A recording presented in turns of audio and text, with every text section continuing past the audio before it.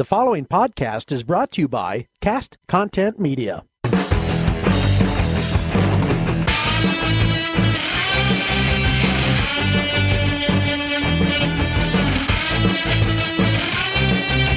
Hey guys, it's Ron Worley, your most imperfect host of Sons of Ditches. People are liars, thieves, addicts, and assholes. Some people change, and a few make a difference. But everyone has a story. Hey guys, another week of Sons of Ditches. It's Ron Worley, your wonderful imperfect host. And today I'm here with a gentleman out of North Carolina. His name is Corbin Elliott. Corbin is a psychological strategist. In other words, he leverages analytical cause and effect problem solving to facilitate a higher degree of emotional well-being and life satisfaction. His tactics are systems-based, and I love that, and rooted in self-observed and external data-driven application. He's going to have to explain that. He's also the host and founder of his podcast, the Peace and Purpose Podcast. You guys need to check that out too. Welcome, Corbin. How are you? What's going on, you sons of ditches? Perfect. I like to go off with a bang right out of the gate, so here we are. I love it, man. So that's a hell of an intro. It sounds to me like you've mixed some psychology with some business systems and strategies, almost.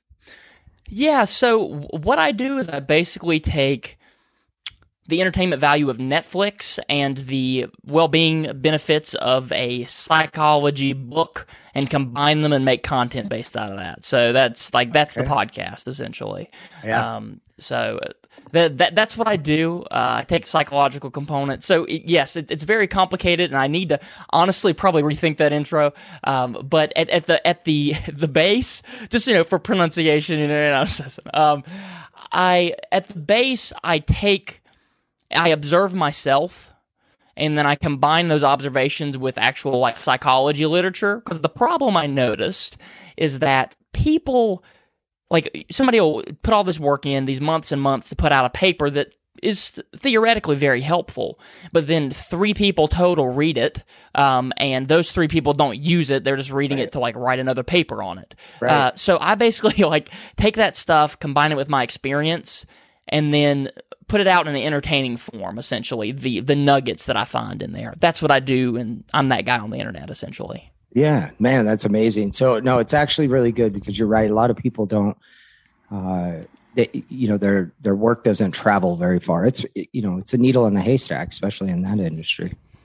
100%.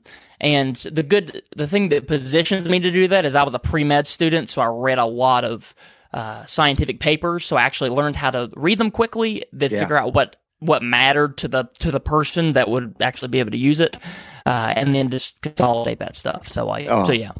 That's right. So you were a medical student. Tell us a little bit about that, because your story is interesting, if to say the least.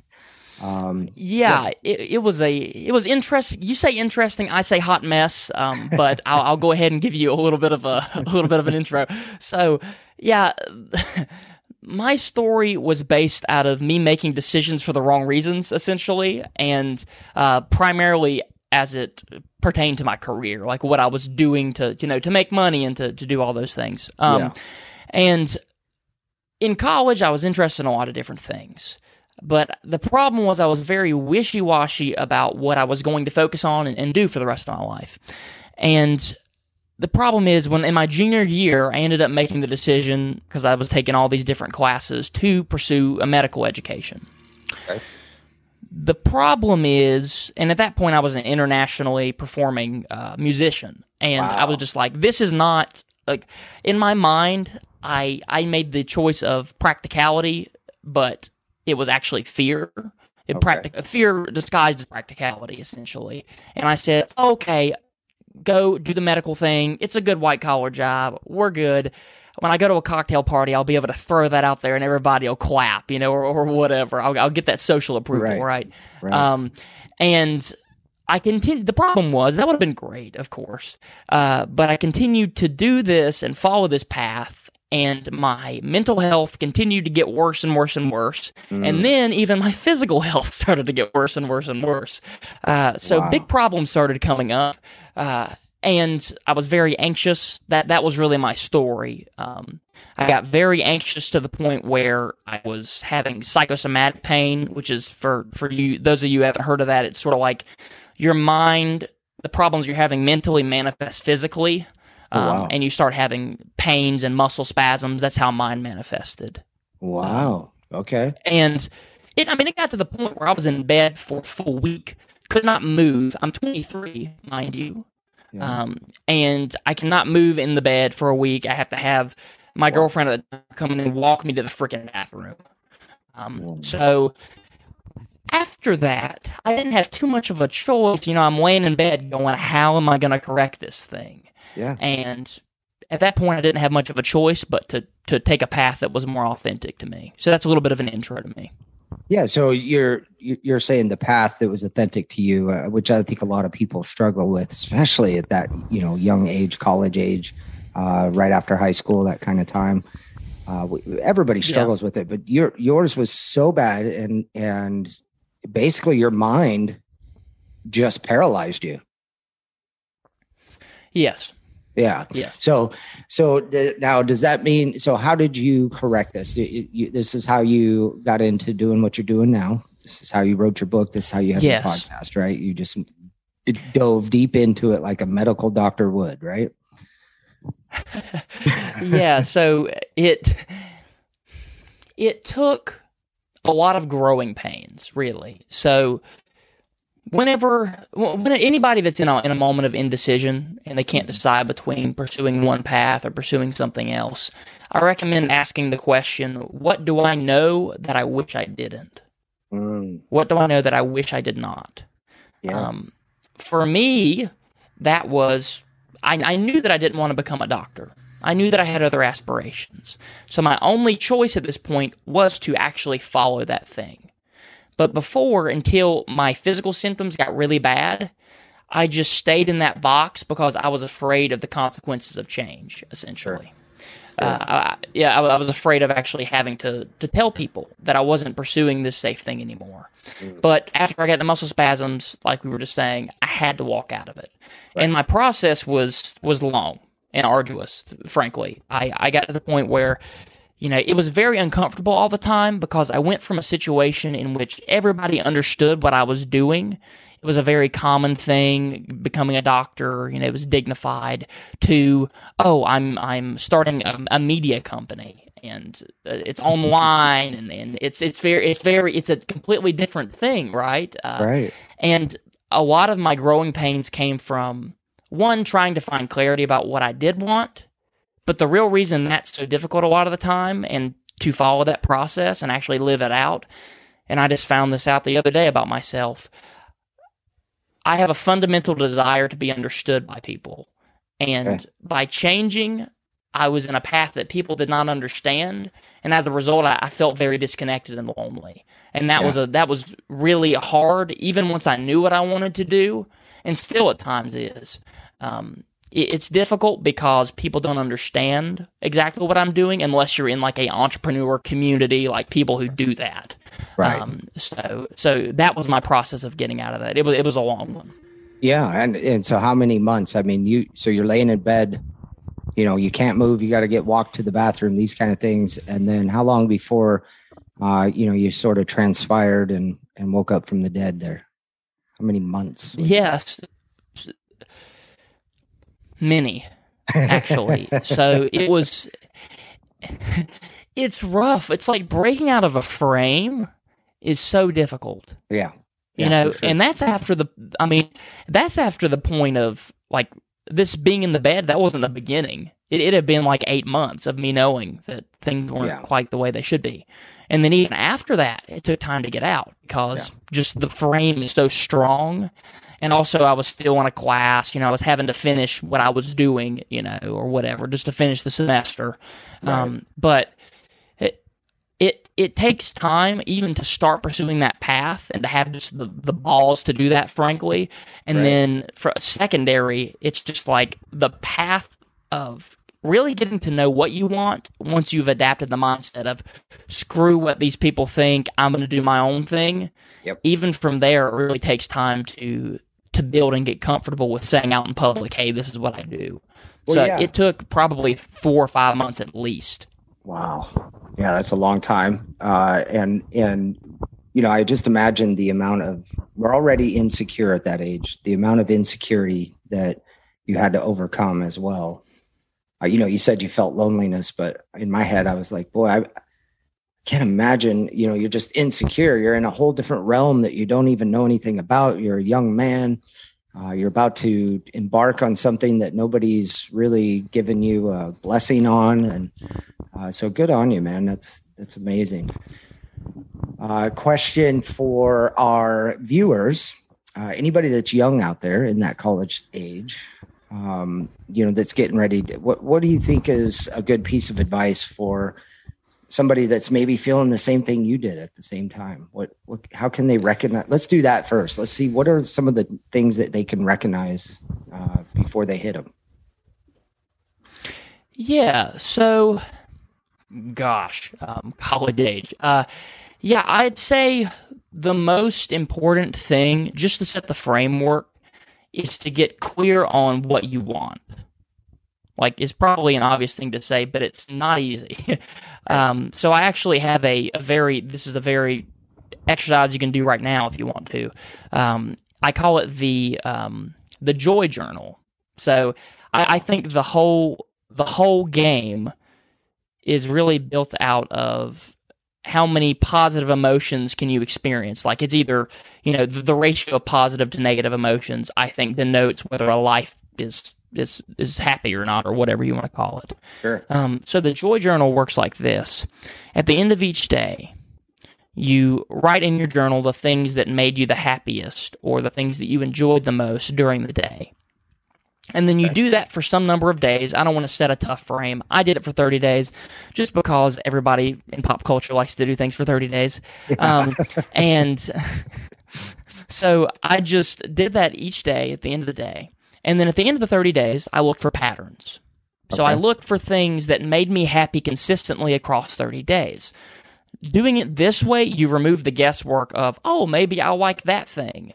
No. This is like you experienced it. You said at the end of the day that you liked that better than other things during the day.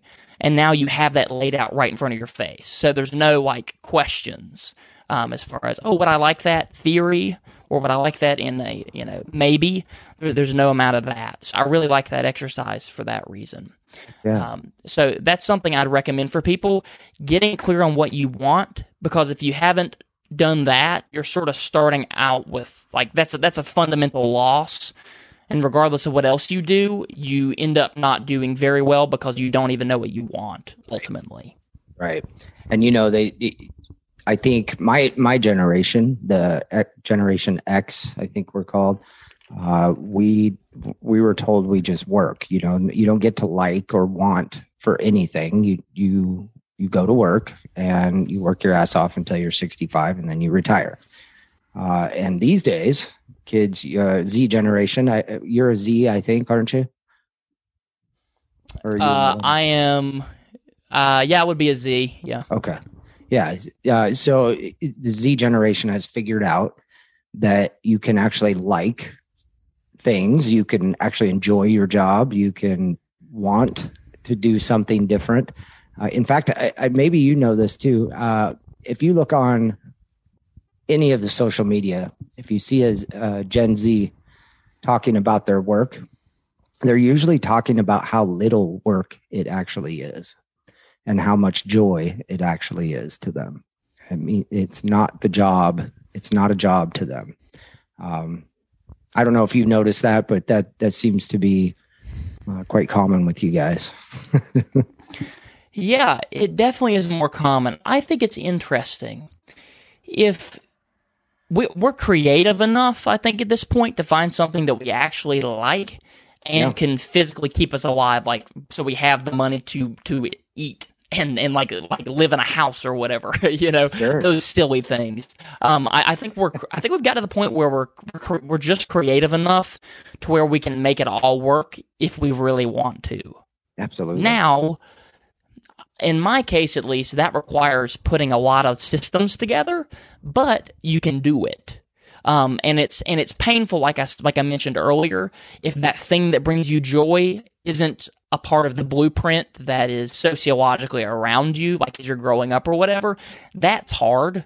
But like long-term play, it's a great one, because you'll be actually happy for most of your life, which is important, that. right?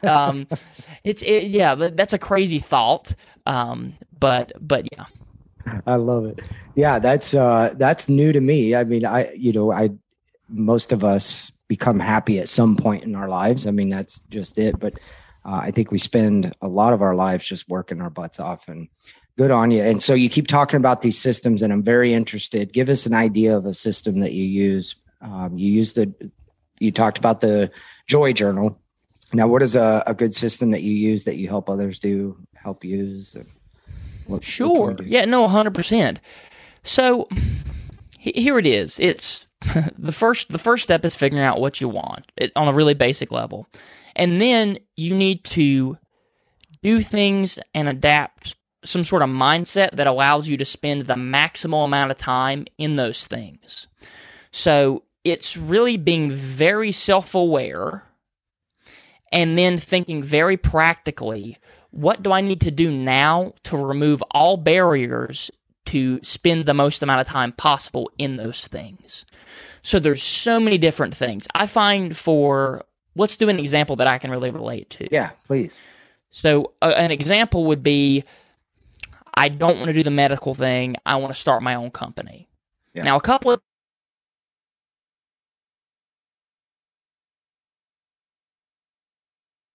from the safe thing that was giving me a secure paycheck, and now I'm out just trying to figure things out. So to break through the financial barrier, I put together a system of, okay, I'm going to sell items, and then I'm going to use the profits from those item sales to then buy real estate properties. So then I can develop cash flow off of those assets, get enough money to where I know I need the amount of money I know I need to subsist on a monthly basis, and then build all those systems out, those asset systems, to now I no longer have the friction of I can't afford to live if I make this decision, getting that set into place. Right. So you're doing removing barriers. Yeah. I love it, man. So you're actually doing what most people work their whole lives to do, to have some sort of asset management, and so that you can do what you love. I mean, it makes sense. It makes sense to get rid of all the barriers and just do what you love. And sometimes, so I talk about it as sometimes you have to have a real job in order to do the job you love. And I spent a lot of years doing that myself. So it makes total sense, man. So that you've got 100%. Rentals. So that's your, tell us all the things you're doing, because you're an entrepreneur, but give us an example of what your day looks like. Well, the first thing I even shot at was the rental thing, because I needed to be able to do whatever I wanted to do without the worrying. So I broke down those barriers. But a day for me, it depends. So which is really fun. So like, for instance, today, there was some like little administrative things, right, that you do with just running a business or whatever. So this morning I was doing something with banking. I was turning in some forms or something, doing that sort of thing. Then a branch of the media company that we're actually building out, because it's entertainment and well-being long-term, is music. So I was a international performer for many years. And a lot of today was actually me memorizing songs, I think it's 50 songs I was working to memorize today. And so that was a big chunk of my day.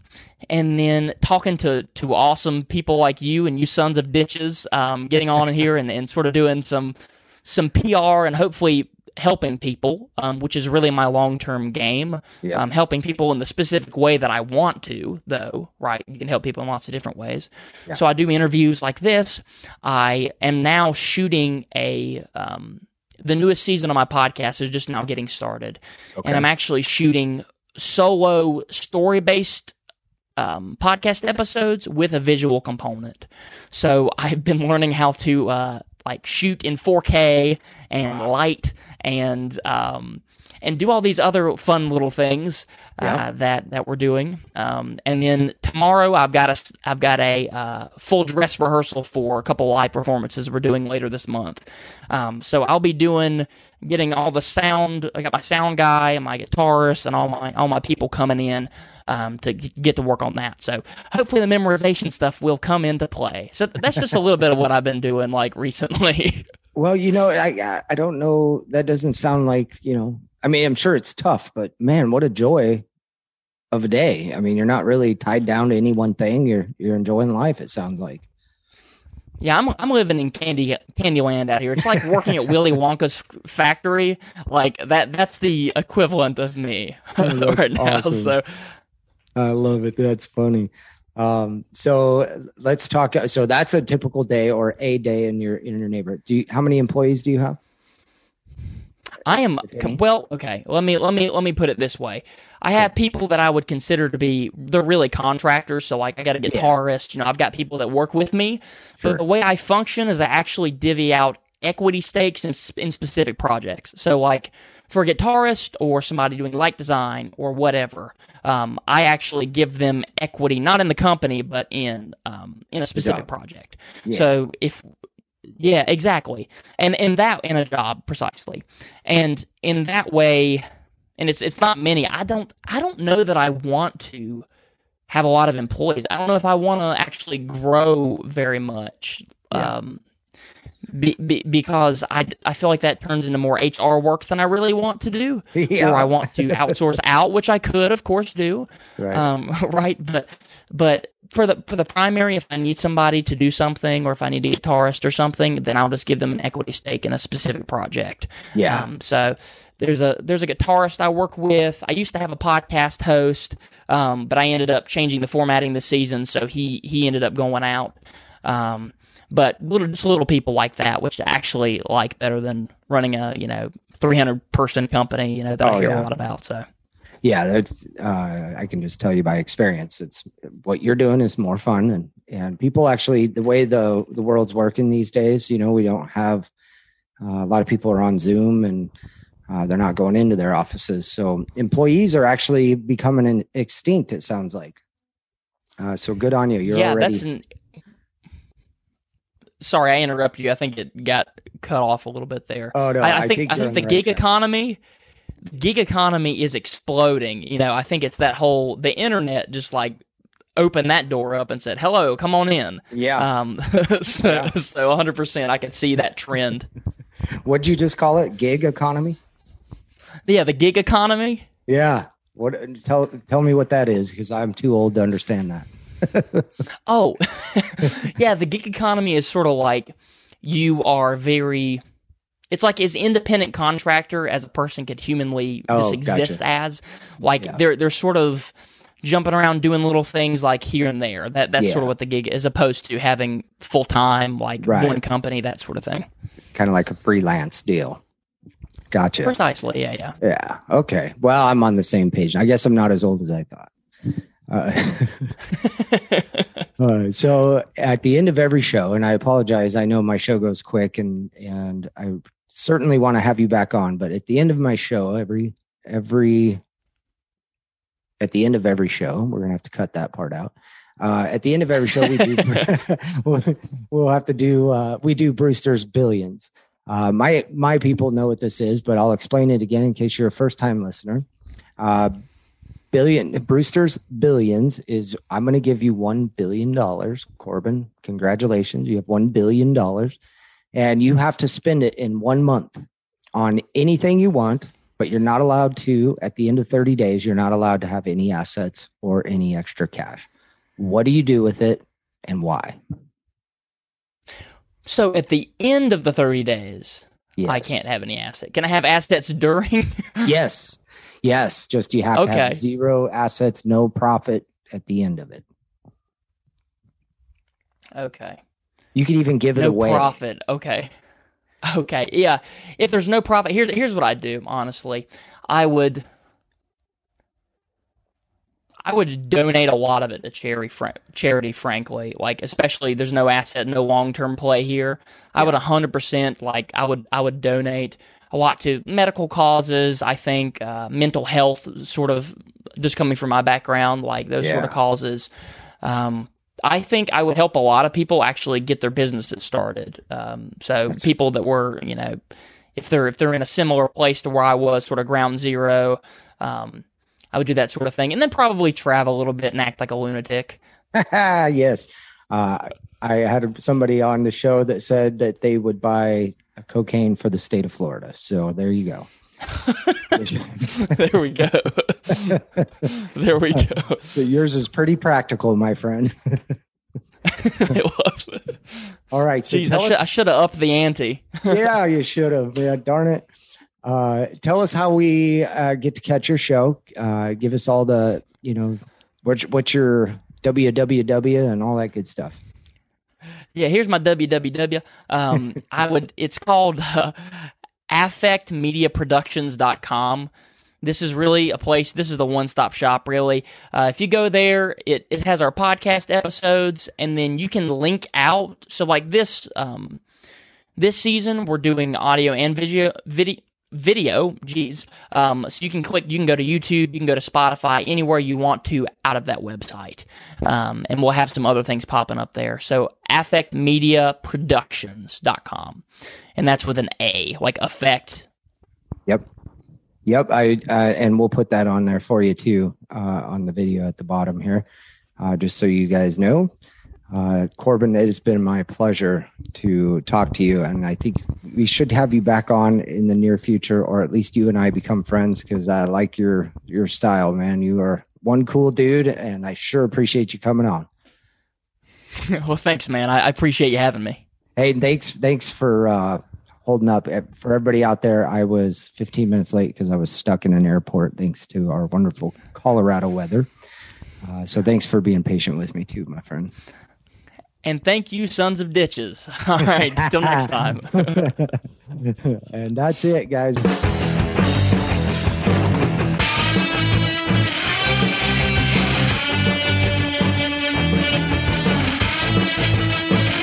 Thank you for tuning in to Sons of Ditches. For more information, go to my website, ronworley.com, and my YouTube channel, Sons of Ditches. Facebook, Ron L. Worley, or Instagram at Ronald L. Worley II.